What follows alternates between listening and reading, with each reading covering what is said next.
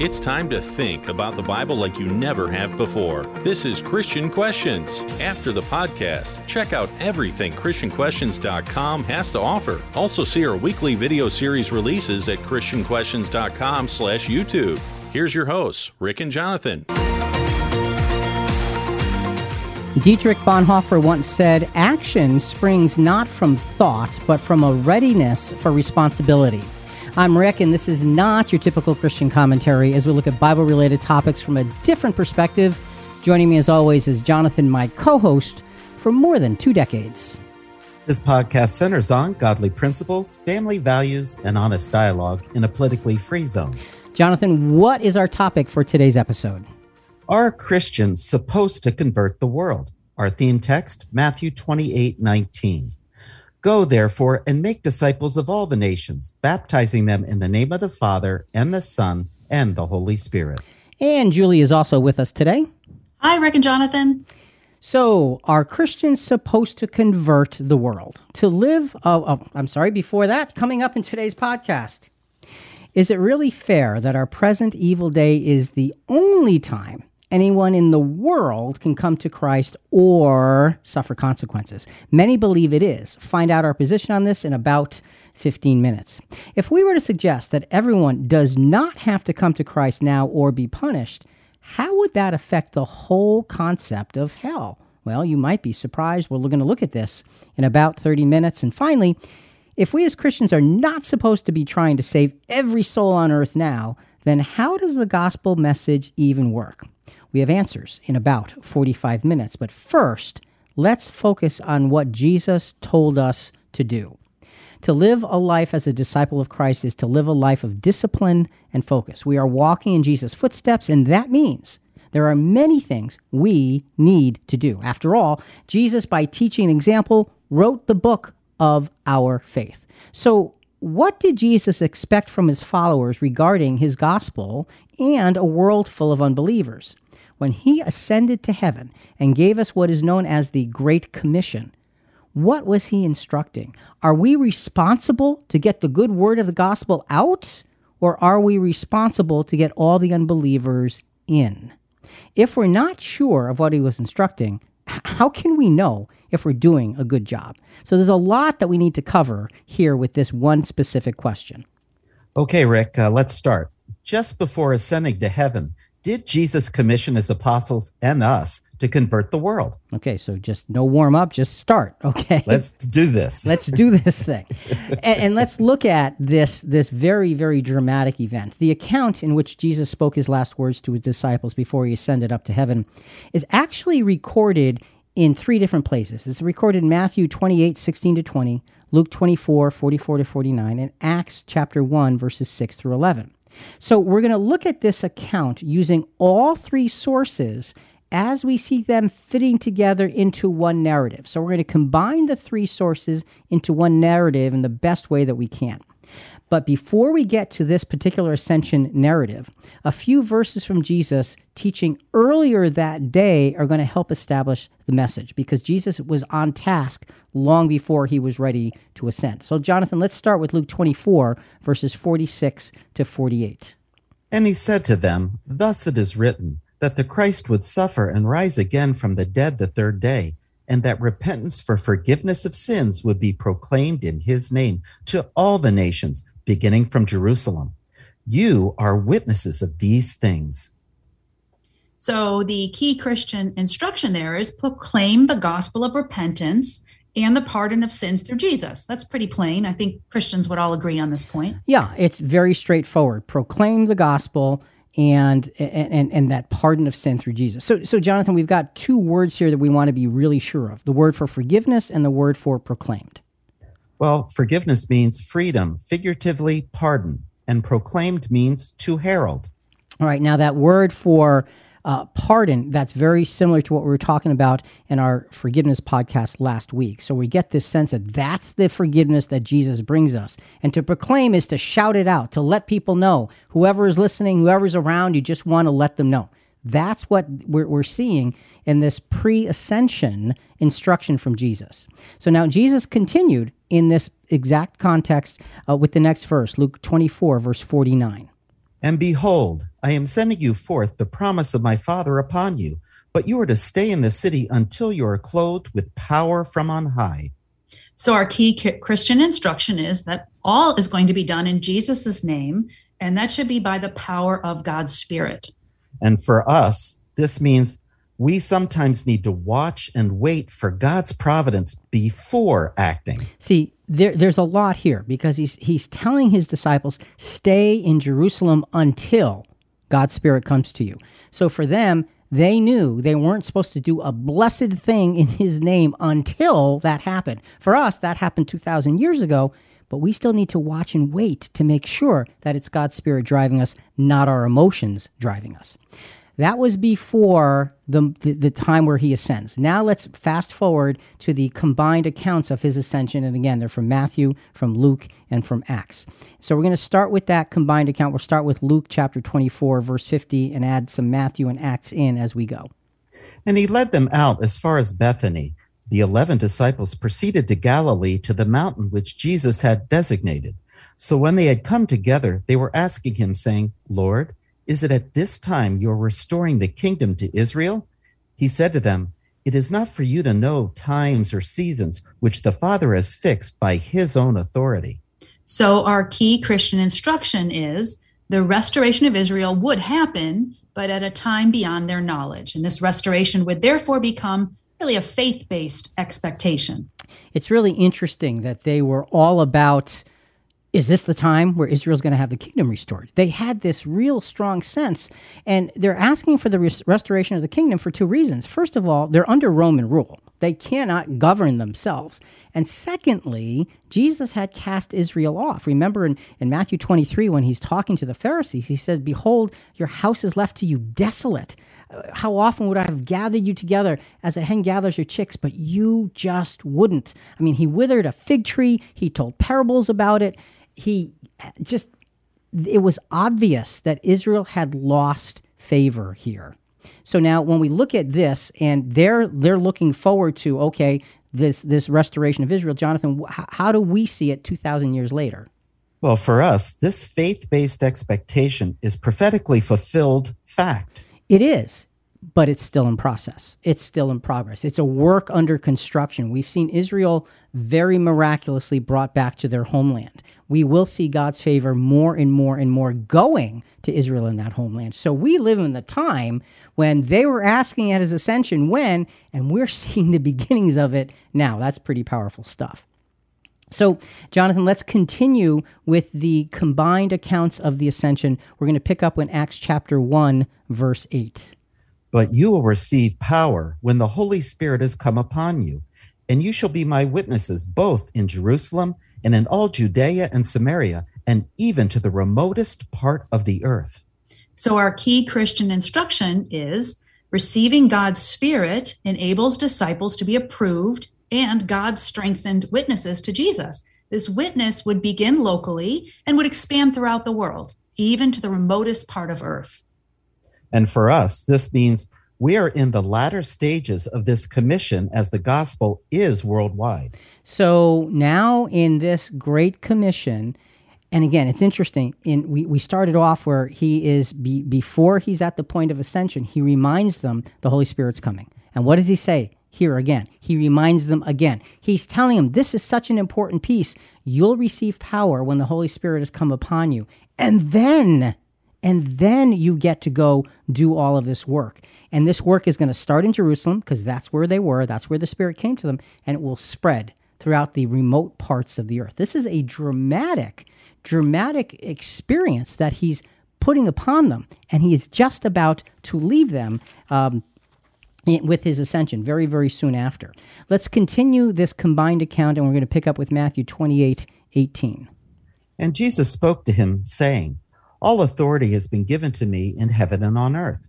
Go, therefore, and make disciples of all the nations, baptizing them in the name of the Father and the Son and the Holy Spirit, teaching them to observe all that I commanded you.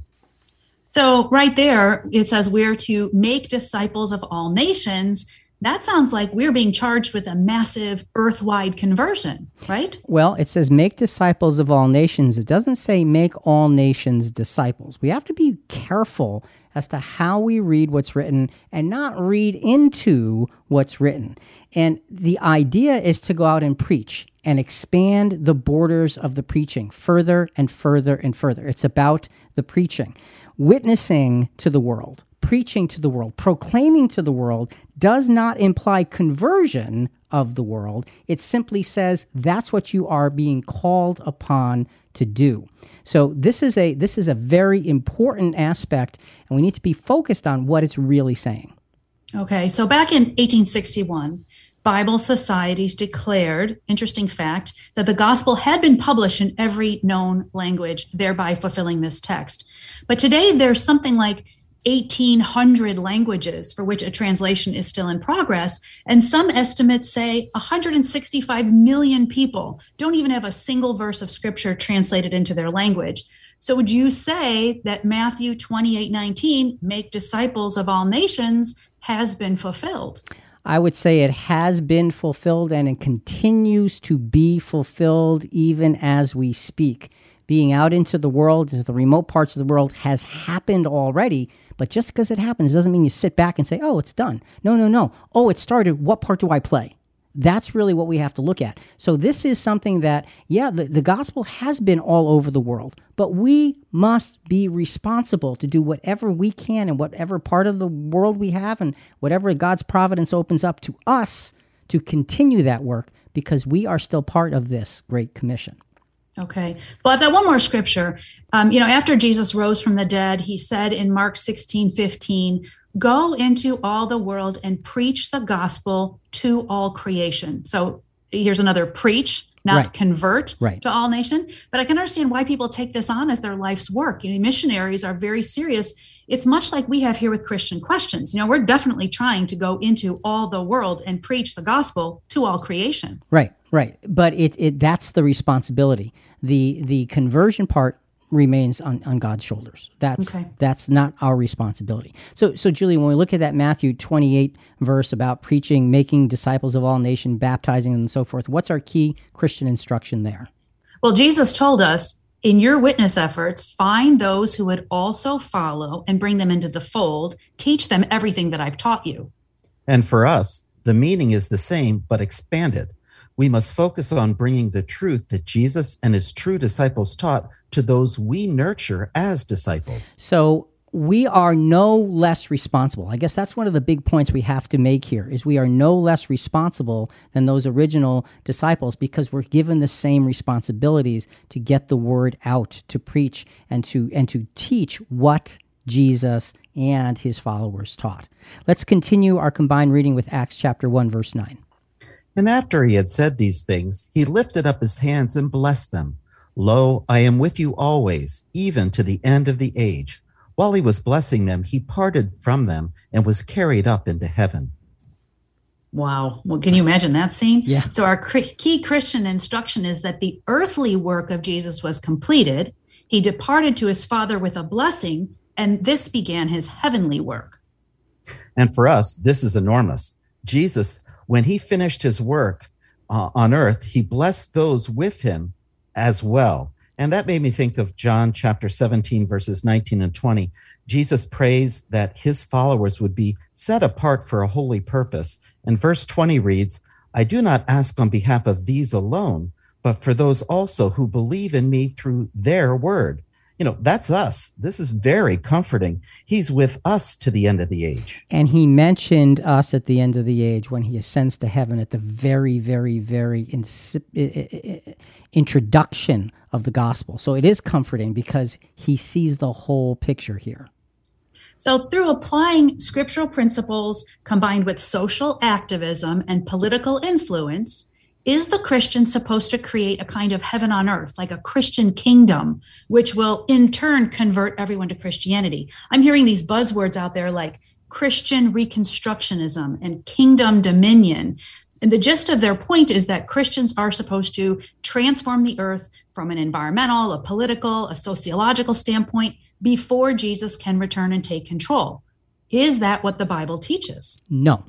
Simple No. Do you want to think about it? No, I don't want to think about it. I don't need to hesitate on this. This is no. Okay. Think about it from this perspective. When we go to the prophecy in Daniel 2, verses, I think, 44 and 45, he's interpreting the dream of Nebuchadnezzar, and he talks about it, and he says, with the dream, with the image being crushed by the stone, he says, God will set up a kingdom which will never be destroyed. And then he says, in this prophecy, it will crush these other kingdoms, but this new kingdom will endure forever.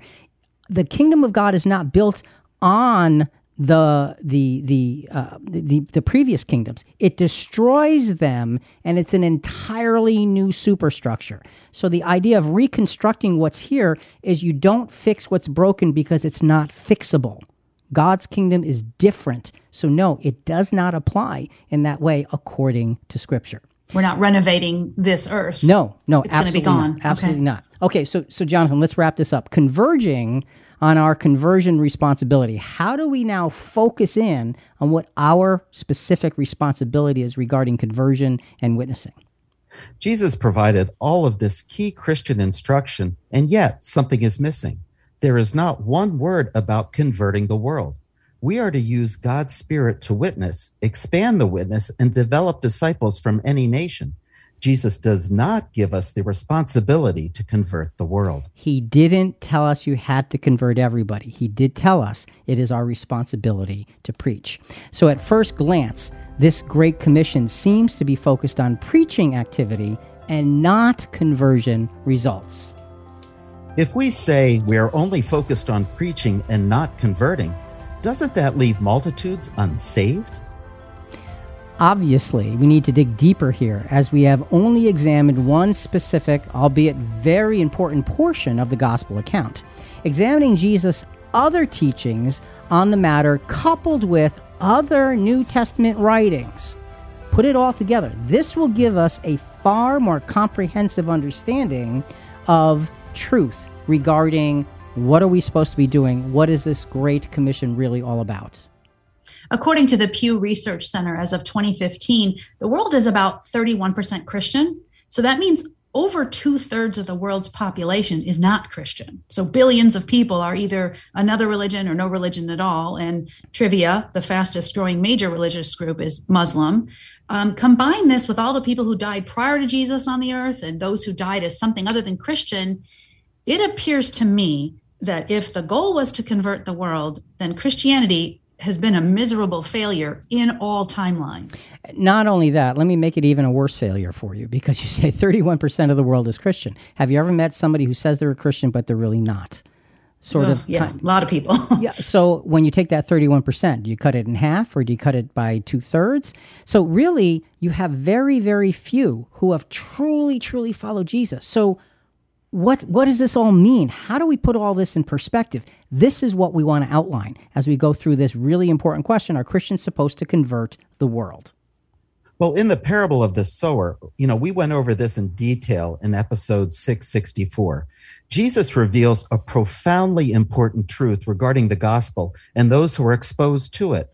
Normally, a parable is left for the listener to interpret, but in this case, Jesus himself does the interpreting. So it makes it a lot easier to look at this particular parable. Let's just give you a very quick overview of the skeleton of the parable. A farmer sows seeds. Some of those seeds fall along the path. Some of those seeds fall onto stony places. Some of those seeds fall into thorny places. And some of those seeds fall into good ground. So those are the important pieces. The seeds either grow or they don't grow. We see Jesus and his followers as the sower, anyone sowing the seed. And so the question is, well, what's the seed? Jesus gives us the answer in Luke 8:11. Now, the parable is this. The seed is the word of God. Very simple, very straightforward. Thank you, Jonathan. You made it easy. The word of God. The word of God is sown in all kinds of different places. Now, we're not going to go through the entire parable. We're going to look at one specific aspect of this parable, and it's going to help us realize the depth of what this particular story is teaching. Jesus explains the meaning of the seed falling on or beside the path, and we're going to focus on that piece because there's a big understanding for our relationship to converting versus preaching here. So, Jonathan, let's jump to Matthew 13, verse 19. When anyone hears the word of the kingdom and does not understand it, The evil one comes and snatches away what has been sown in his heart. This is the one on whom the seed was sown beside the road. Okay, so the seed sown beside the road, it gets snatched away because he doesn't understand. So the question is, if we are bound to the responsibility of converting the world now, why does a simple lack of understanding of the word give Satan the ability to take it away? Jonathan, what does it mean? It says he doesn't understand it. What does understand mean? It means to put together, to comprehend. So it's a very straightforward statement that Jesus is making. If he doesn't understand, if he doesn't comprehend it, it can be taken from him. Yeah, but first of all, people have free will. So if someone walks away because they don't understand the message, why is Satan blamed for that? And on the other hand, how can someone be judged eternally if Satan snatched their opportunity away? That's not fair. Well, and you have a point there. And the answer in all of this lies in what Jesus explained after he spoke the parable to the people, yet before he explained in detail the parable to his disciples. There's this little transition in between. Listen to what Jesus says here. Matthew 13, we're going to look at verses 10 through 17, but let's start with 10 through 12. And the disciples came and said to him, "Why do you speak to them in parables?" Jesus answered them, "To you it has been granted to know the mysteries of the kingdom of heaven, but to them it has not been granted. For whoever has, to him more shall be given, and he will have an abundance. But whoever does not have, even what he has shall be taken away from him." So this starts out, to you it's been granted to know mysteries, but to them, not so much. No, they're put outside. See, there's an obvious separation of privilege here between the disciples, who are saying, why do you talk to them in parables? And everybody else, those who are just hearing the parables. It goes further, though. Jesus continues, and let's do, Jonathan, verses 13 to 15. "Therefore I speak to them in parables, because while seeing they do not see, and while hearing they do not hear, nor do they understand. In their case, the prophecy of Isaiah is being fulfilled, which says, 'You will keep on hearing, but will not understand. You will keep on seeing, but will not perceive. For the heart of this people has become dull. With their eyes they are scarcely hear, and they are closed of their eyes. Otherwise they would see with their eyes, hear with their ears, and understand with their heart, and return, and I would heal them.'"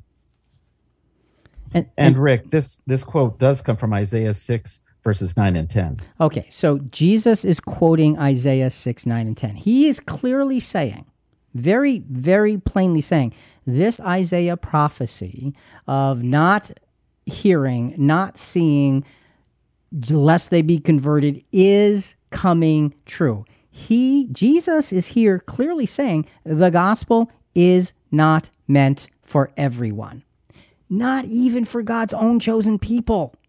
Now, the plot thickens. Let's go to verses 16 and 17 of Matthew 13.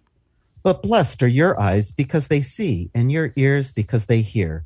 For truly I say to you that many prophets and righteous men desired to see what you see and did not see it, and to hear what you hear and did not hear it."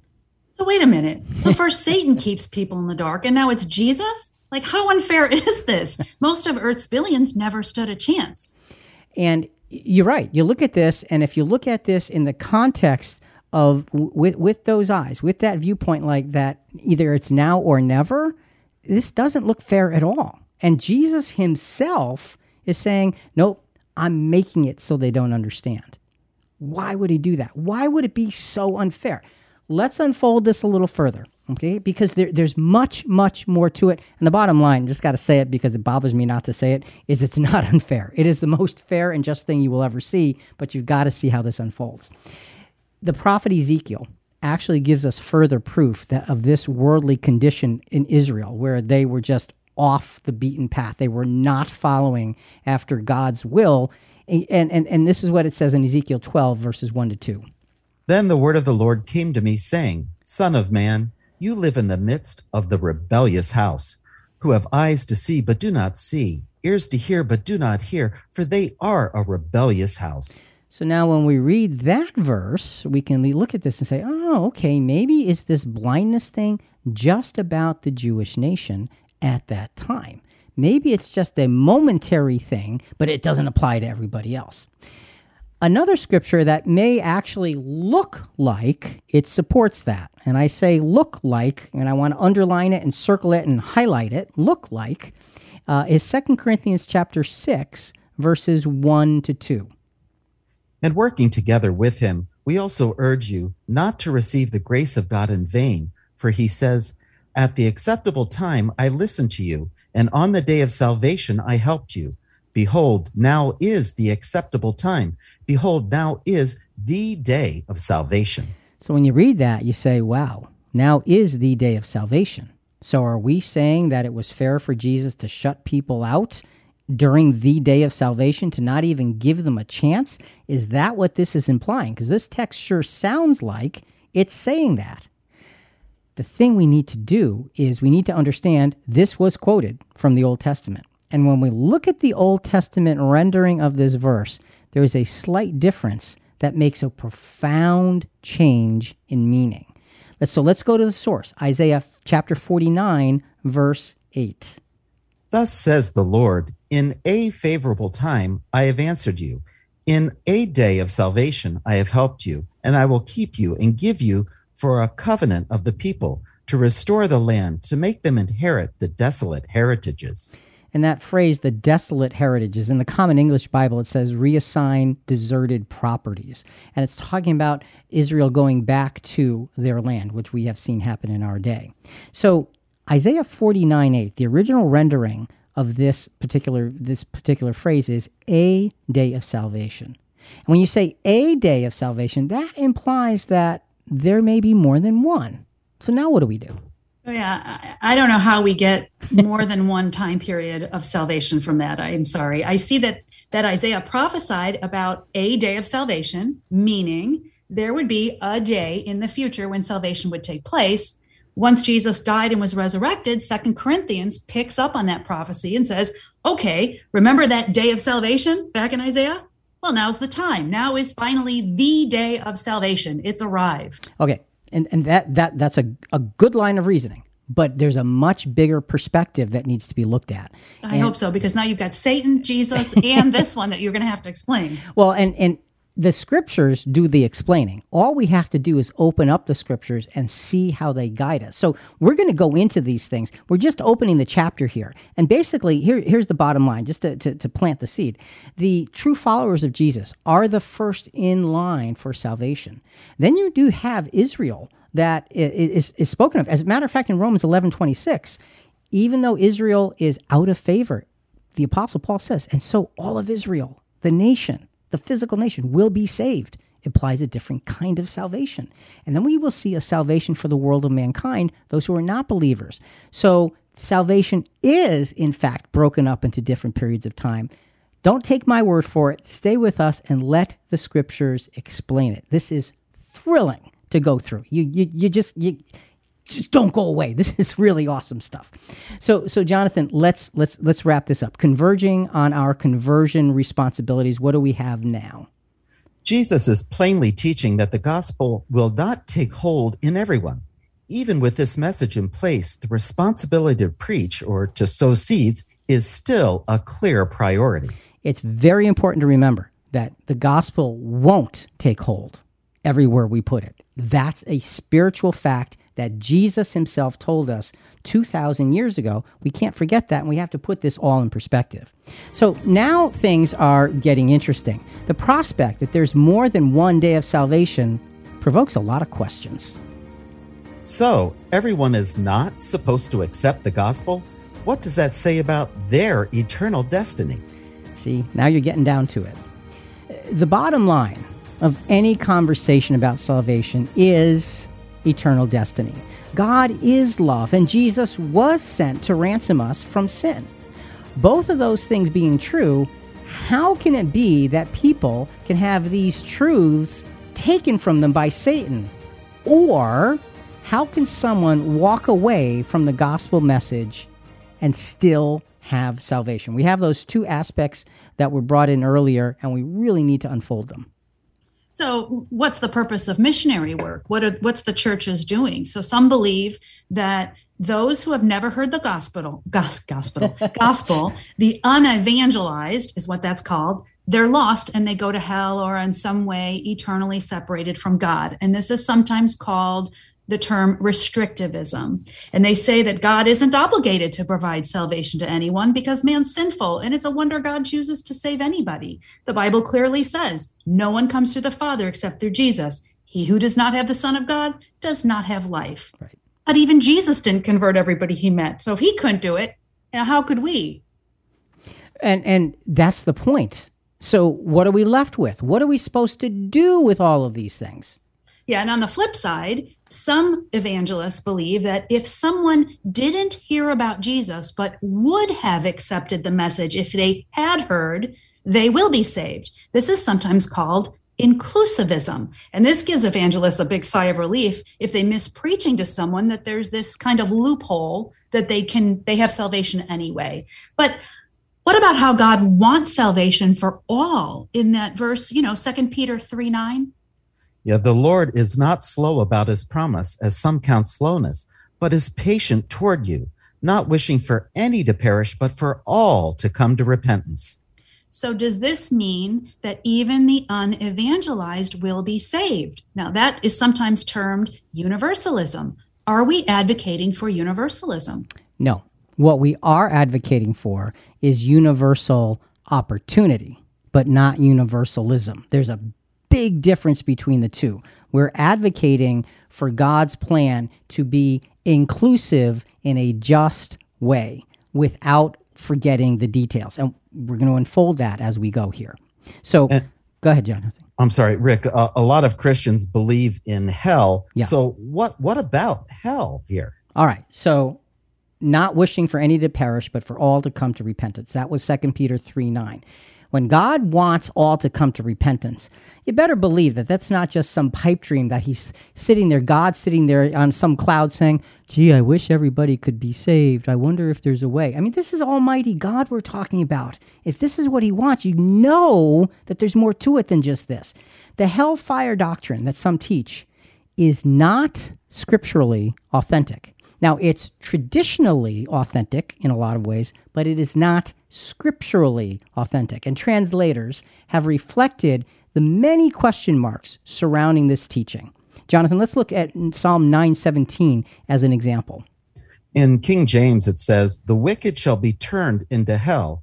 The Young's literal translation, "The wicked do turn back to Sheol."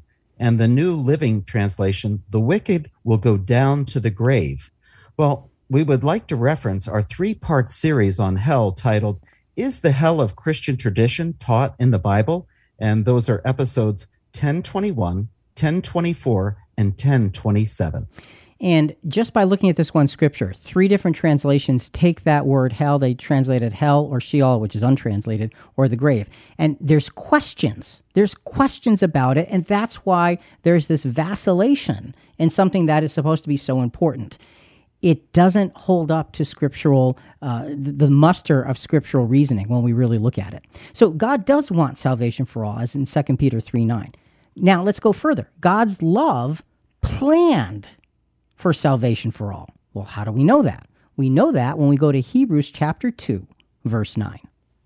"But we do see him who was made for a little while lower than the angels, namely Jesus, because of the suffering of death crowned with glory and honor, so that by the grace of God, he, Jesus, might taste death for everyone." Jesus might taste death for everyone. So, Julian, when you were talking about those who say, well, if you would have accepted, but you didn't accept, it's still by the name of Jesus. And so when it says Jesus tasted death for everyone, that's a very inclusive statement. Needs a lot more to be built upon it, but it's an inclusive statement for everyone, even for those who didn't hear the name of Jesus. Now, what does that mean? Do they go to heaven? Hang on, we'll get there. But this is something that has to be built. So again, Rick, what? What about hell? Come on, let's keep focusing to make sure we don't miss something here. All right, what about hell? Well, this doctrine of hell is based on, we talked about it being not scripturally authentic. It's also based on a gross misapplication of context. It takes things out of the context in which they were spoken. Jonathan, let's use Matthew 5:29 as an example. In the King James, And if thy right eye offend thee, pluck it out and cast it from thee. For it is profitable for thee that one of thy members should perish, and not that thy whole body should be cast into hell. Okay, it said you'll be cast into hell. The Young's literal translation says cast into Gehenna. In Gehenna, what's that? What's the difference? And there's an enormous difference. The idea of Gehenna. Gehenna was a garbage dump outside of Jerusalem. It was there for the refuse of the city. They would bring sulfur to this valley, and they'd keep the fires burning in the valley all the time. It stunk. And the thing is that what would happen is nothing living was ever thrown into Gehenna. The bodies of particularly bad criminals were thrown into Gehenna to be consumed because they weren't buried, and that was a disgrace. But there was no torment. There's no torture. There's simply destruction. And you need to understand the context. That's the context. Gehenna, to the listener, meant complete destruction. That's what it meant, nothing more than that. You know, this idea of torment forever doesn't stand a chance in Scripture. And folks, I urge you to go to those podcasts that Jonathan had referenced earlier, because it really does explain this in a much bigger way.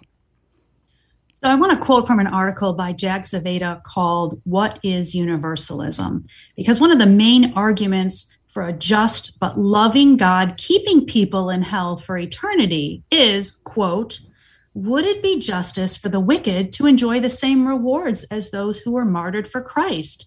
The fact that often there is no justice in this life requires that a just God impose it in the next. Sin is minimalized and trivialized in all universalistic teaching," end quote.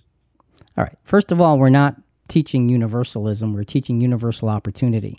And stay with us, because justice is not at all minimalized or forgotten or looked at through a skewed viewpoint. No, sin is not minimalized or trivialized. Right. That's what I meant.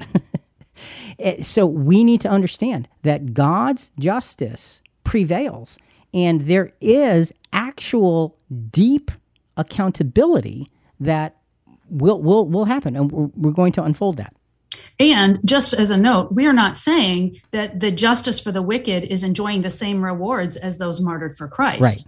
Right. Two different places. And that's why we're saying that the Scriptures talk about salvation in different phases, because there's different pathways depending on who you are and what you're doing in your life. So again, folks, stay with us. This is beginning to unfold at this point. You know, we have to be saved. Saved from what? Well, saved because we are in Adam and we die. We die because of sin. And without Jesus, everybody would live their life, they would die, and that would be the end of their story for all of eternity.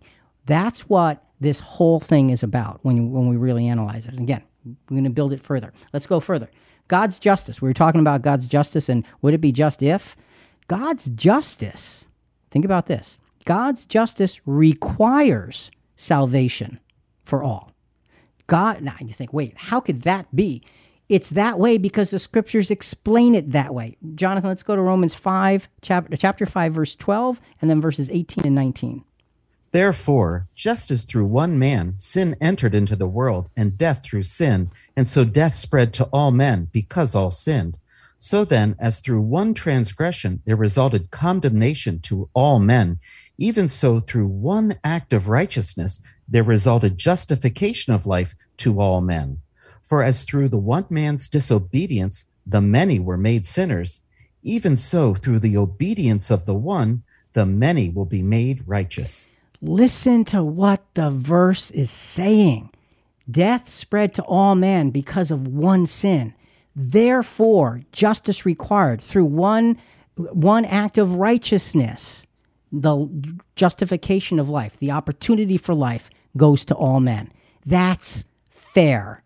That's just. God's justice requires salvation for all. Rick, once again, what about hell? Jonathan, once again, this doctrine interprets picture language as if it were literal.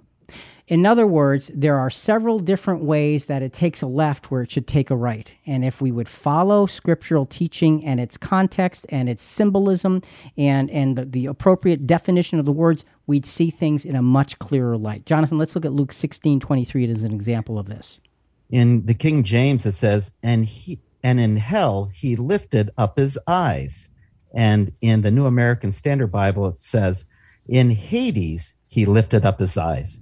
Again, they're not translating the word because there's an issue with the word. If you take one phrase literally in the rich man and Lazarus, all the other statements must be taken literally as well. It can't be done. And that's why we want to be students of Scripture. We want to be students of Scripture because taking things in context, understanding the why of the words is just as important as understanding the words themselves. We need to place ourselves into a learner's seat and understand that God's plan is massive and it's just and it's wise and it's powerful and it's loving. So this Luke 16 account is that famous rich man and Lazarus parable and its theme of role reversal. Yes. Episode 881 went into all the details of that passage. It was called Do the Fires of Hell Come from God? Part 3. Definitely worth listening to, along with the free written companion CQ Rewind show notes on ChristianQuestions.com and the CQ app to see every scripture quoted and much of the commentary. We do that for every episode. So we're looking at God's salvation. Are Christians supposed to convert the world? God's love planned salvation for all. We established that by Scripture. God's justice required salvation for all. We established that with Scripture. Now let's look at God's wisdom. God's wisdom developed a path to give the world salvation for all. Folks, this fits together like an amazing, amazing story that is too good to be true because it is true because it's God's will. Romans 8:19-21. For the anxious longing of the creation waits eagerly for the revealing of the sons of God. For the creation was subjected to futility, not willingly, but because of him who subjected it, in hope that the creation itself also will be set free from slavery to the corruption into the freedom of the glory of the children of God. So what we have is the Scripture is telling us the creation, the world of mankind, is subject to futility. Now think about that. Their destiny is futile. There's no hope. And they're not willingly there. They're there because they're in sin. God allowed it. God put that there because of the hope that came through Jesus. So he allows the experience of futility as a learning tool to give them something to be hopeful for, because the verse says that the creation will also be set free from its slavery, just like the children of God. You realize that there's a freedom for all. It's obvious if you read the Scriptures. One last point, God's power gives everyone an equal opportunity to be included in salvation for all. Now, how do we know that? Well, that's from 1 Timothy chapter 2, verses 3-6. This is good and acceptable in the sight of God our Savior, who desires all men to be saved and come to the knowledge of the truth. For there is one God and one mediator also between God and men, the man Christ Jesus, who gave himself as a ransom for all, the testimony given at the proper time. And Rick, that word for knowledge, I love this, means that it's recognition, it's full discernment of truth, not just a little. Everyone will have a complete understanding.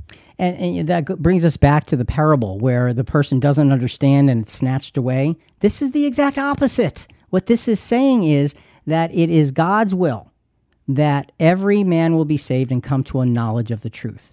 Saved, how? By Jesus. Come to a knowledge of full discernment, understanding. So you see, there is going to be, because there's understanding, wherever there's understanding, there's also accountability. So we need to put this all together and say, hey, there is a plan here, and it is very scriptural. And what sticks out to me is it isn't you come to the knowledge of the truth and then you're saved. Right.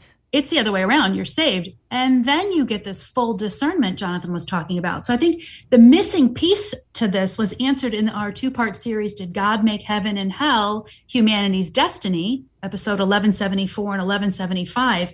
People don't realize that there is a resurrection on earth for the majority of mankind. A heavenly reward is for the very few faithful followers of Jesus during this age of the gospel message going out.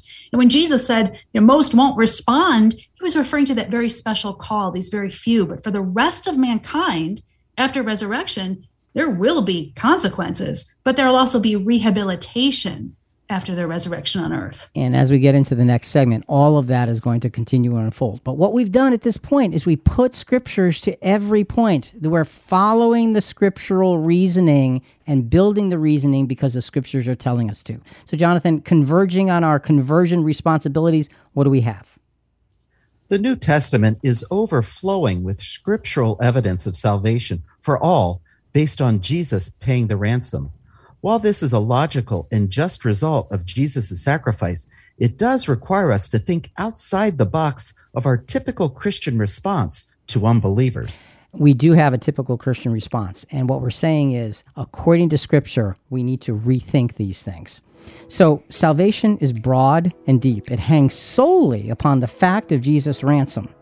And we get to be a part of it. If we don't have to convert everyone now, why do we try, and how do they find their salvation? We preach the gospel because it is the greatest news of all time, and God's call is not limited to any family line or ethnic heritage. We preach not to convert, but to enlighten. Those who hear the message and don't get it, or are simply not interested, are planned for. In God's wise unfolding of salvation, there is an answer, there is a place where everybody fits into the plan of opportunity. But let's say I own a store. I would love to. I spend a ton of money on advertising, but no one buys anything from me. I'll go bankrupt. And collectively, Christians have been advertising to the whole world since the days of Jesus, but you're saying that we aren't expecting anyone to buy what we're selling. So what's the point of preaching if conversion isn't the main goal? Or is it that we're just looking for those few footstep followers of Jesus that will make up the bride of Christ? Well, the purpose is twofold. We are looking for those few footstep followers. We don't know where they're from. We have no idea. They may be on the other side of the world for all we know. But what we need to do is be willing to put ourselves in the position to be the carrier of the gospel. We want to spread the gospel. We want to carry it because it's good news. Just for the sake, if you have something that's great for everybody, don't you want everybody to know about it? Hey, I've got the greatest gift for you ever. And it's going to last for eternity. Would you like me to tell you about it? That's kind of what we've got. We need to understand for the sheer joy of sharing good news, as well as for looking for others who would follow Christ. It's a twofold thing, and that's what we are commissioned to do. So we are supposed to preach, but we do not have the burden of conversion. Exactly. We don't have to feel bad if we don't reach somebody. They're not in a burning hell. They're not lost forever. They have a place too, because God is just and God is loving. And let's prove that. Let's prove that now in this segment. Let's examine the order of salvation. Let's start there. Jonathan, let's go to 1 Corinthians 15, 20 to 23. But now Christ has been raised from the dead, the first fruits of those who are asleep.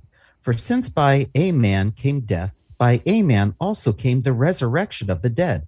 For as in Adam all die, so also in Christ all will be made alive, but each in his own order. Christ the first fruits, after that those who are Christ at his coming or presence. So we've got two things here. As in Adam all die, so in Christ will all be made alive. Death in Adam is death forever. Nobody wants death forever. We all want to live.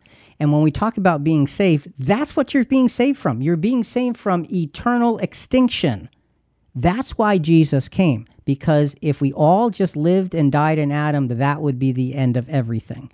But God's justice required a life for a life. So that's the justice part of how this works. And there's an order to it. Everybody doesn't have the exact same treatment to get to their opportunity. Christ, the first fruits, and after that, those who are Christ that is coming. True followers of Jesus are labeled first fruits in several other places in Scripture. James 1, 17 and 18 is an example. The next scripture we want to look at is a further step in understanding the salvation process for unbelievers. Now, again, listen carefully to how the world is described here. Romans 8:22 and 23. For we know that the whole creation groans and suffers the pains of childbirth together until now.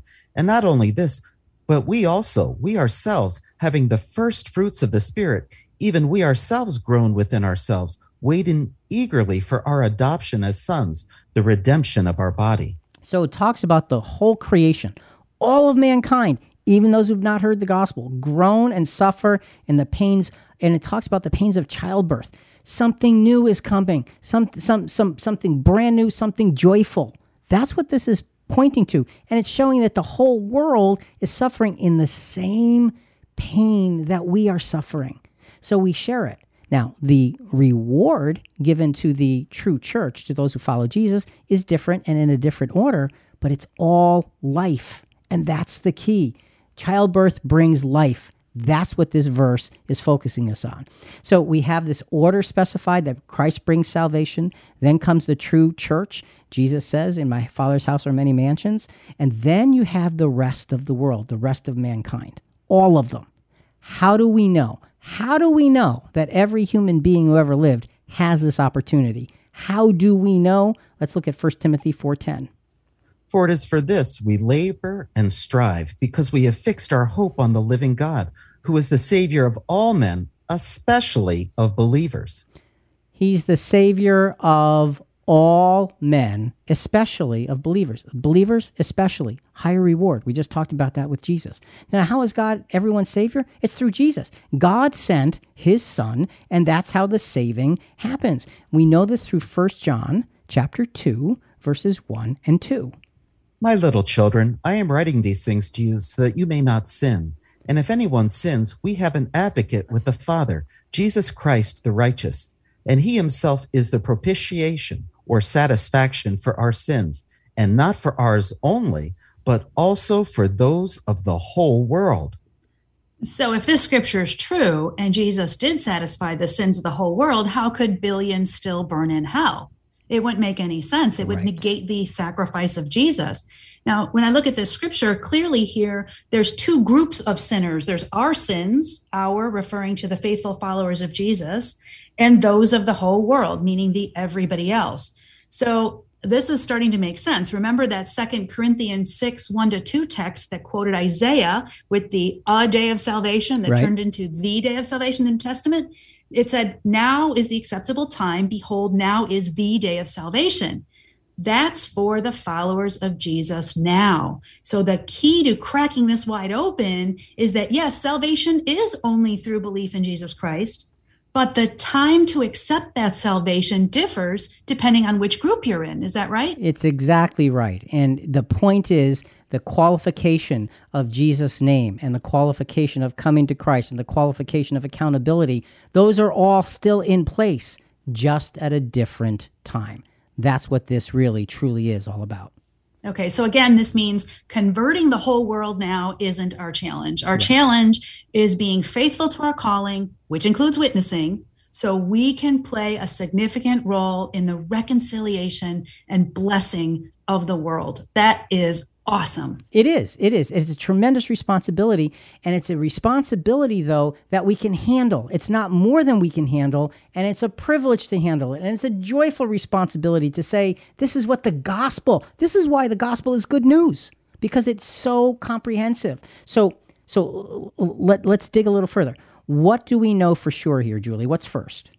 Well, we know for sure that all will be raised. We know that unequivocally because Jesus himself tells us that in John 5, 28 and 29.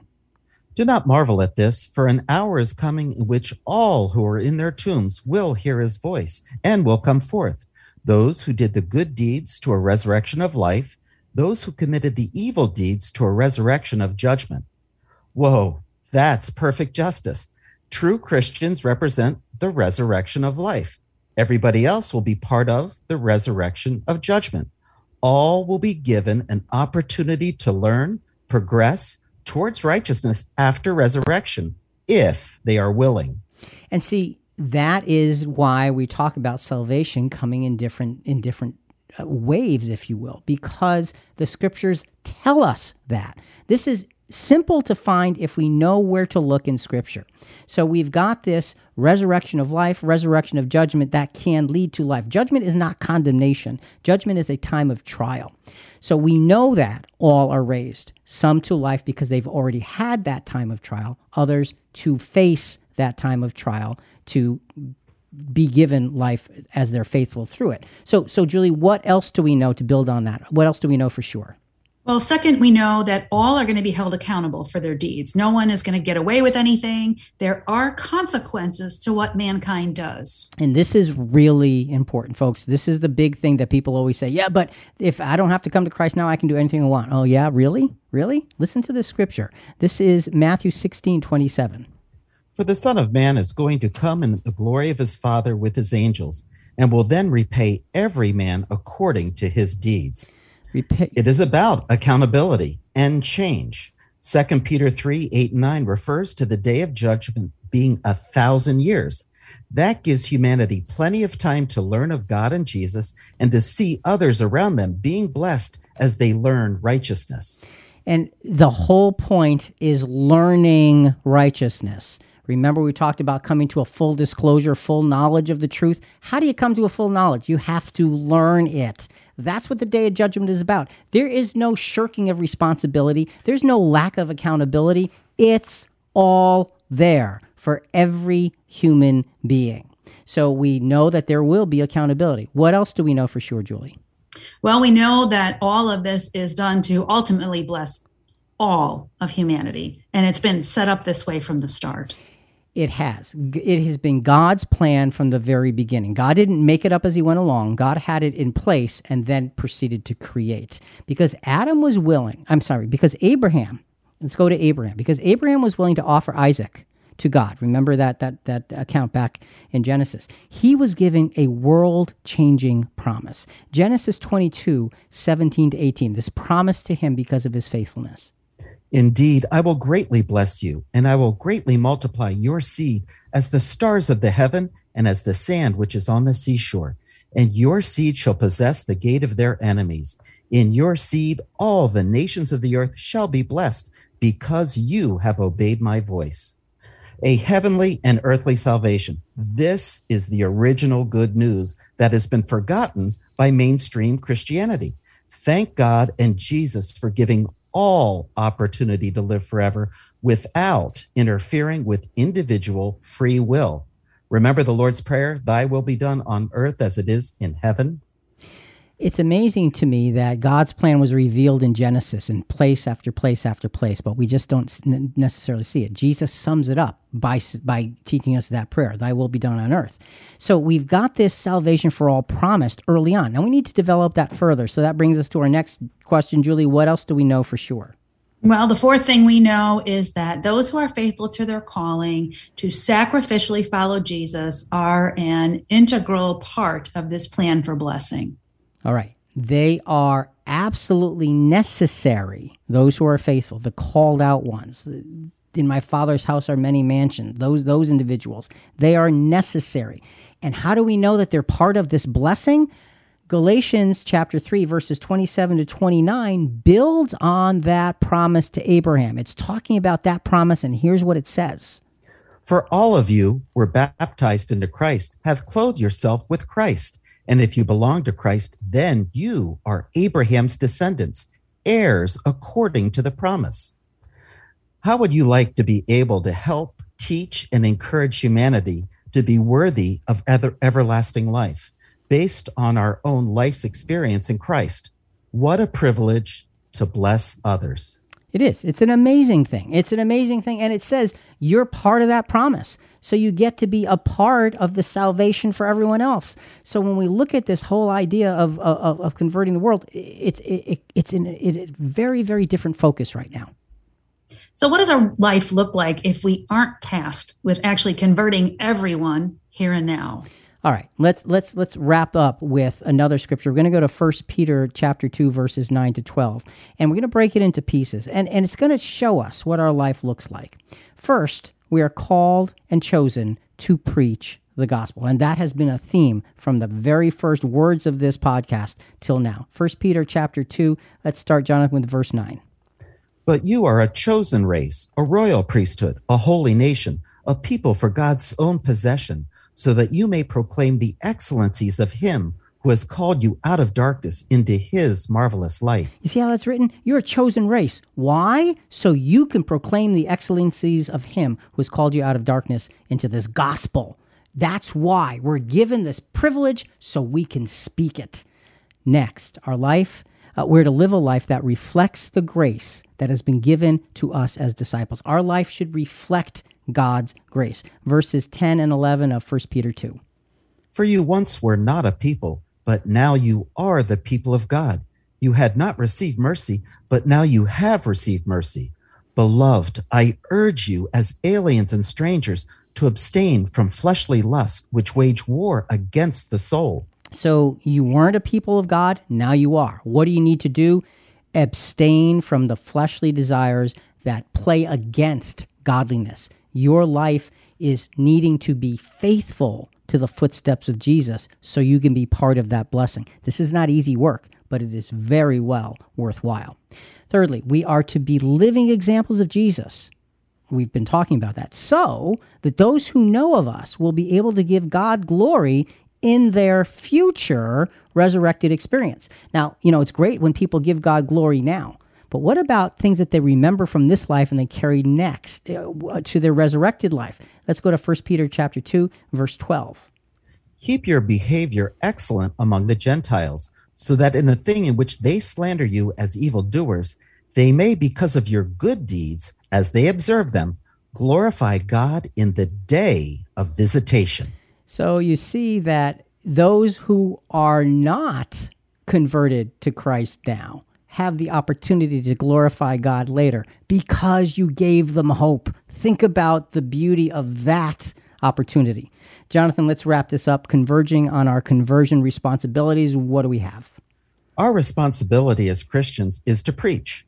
Conversion is left in the hands of God. Our responsibility as Christians is to be an example of Jesus to those around us. What people do with that example is beyond us. Our responsibility as a Christian is to be transformed by God's Spirit and do his will. How are we doing? That's the question. How are we doing when it comes to all of these things? Folks, listen, we have to realize this is good news.